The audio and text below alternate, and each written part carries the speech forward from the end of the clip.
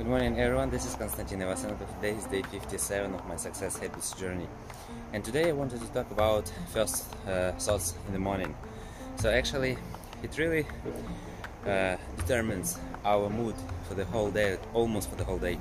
So the first thoughts that you wake up, it's very nice to refocus them and to focus them on gratitude.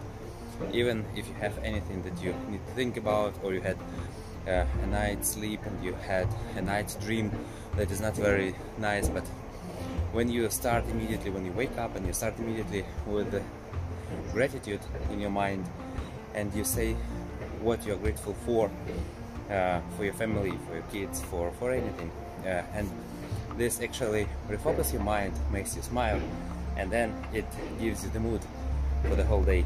So this is a very nice trick, because the most powerful thoughts are the first thoughts during the first 20 minutes of your day.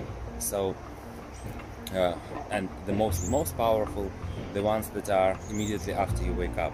So take a note and try to practice it. It is very nice, and the gratitude is actually gives a lot of joy and a lot of good mood, and it is just super nice. Have a great day and see you tomorrow. Bye bye.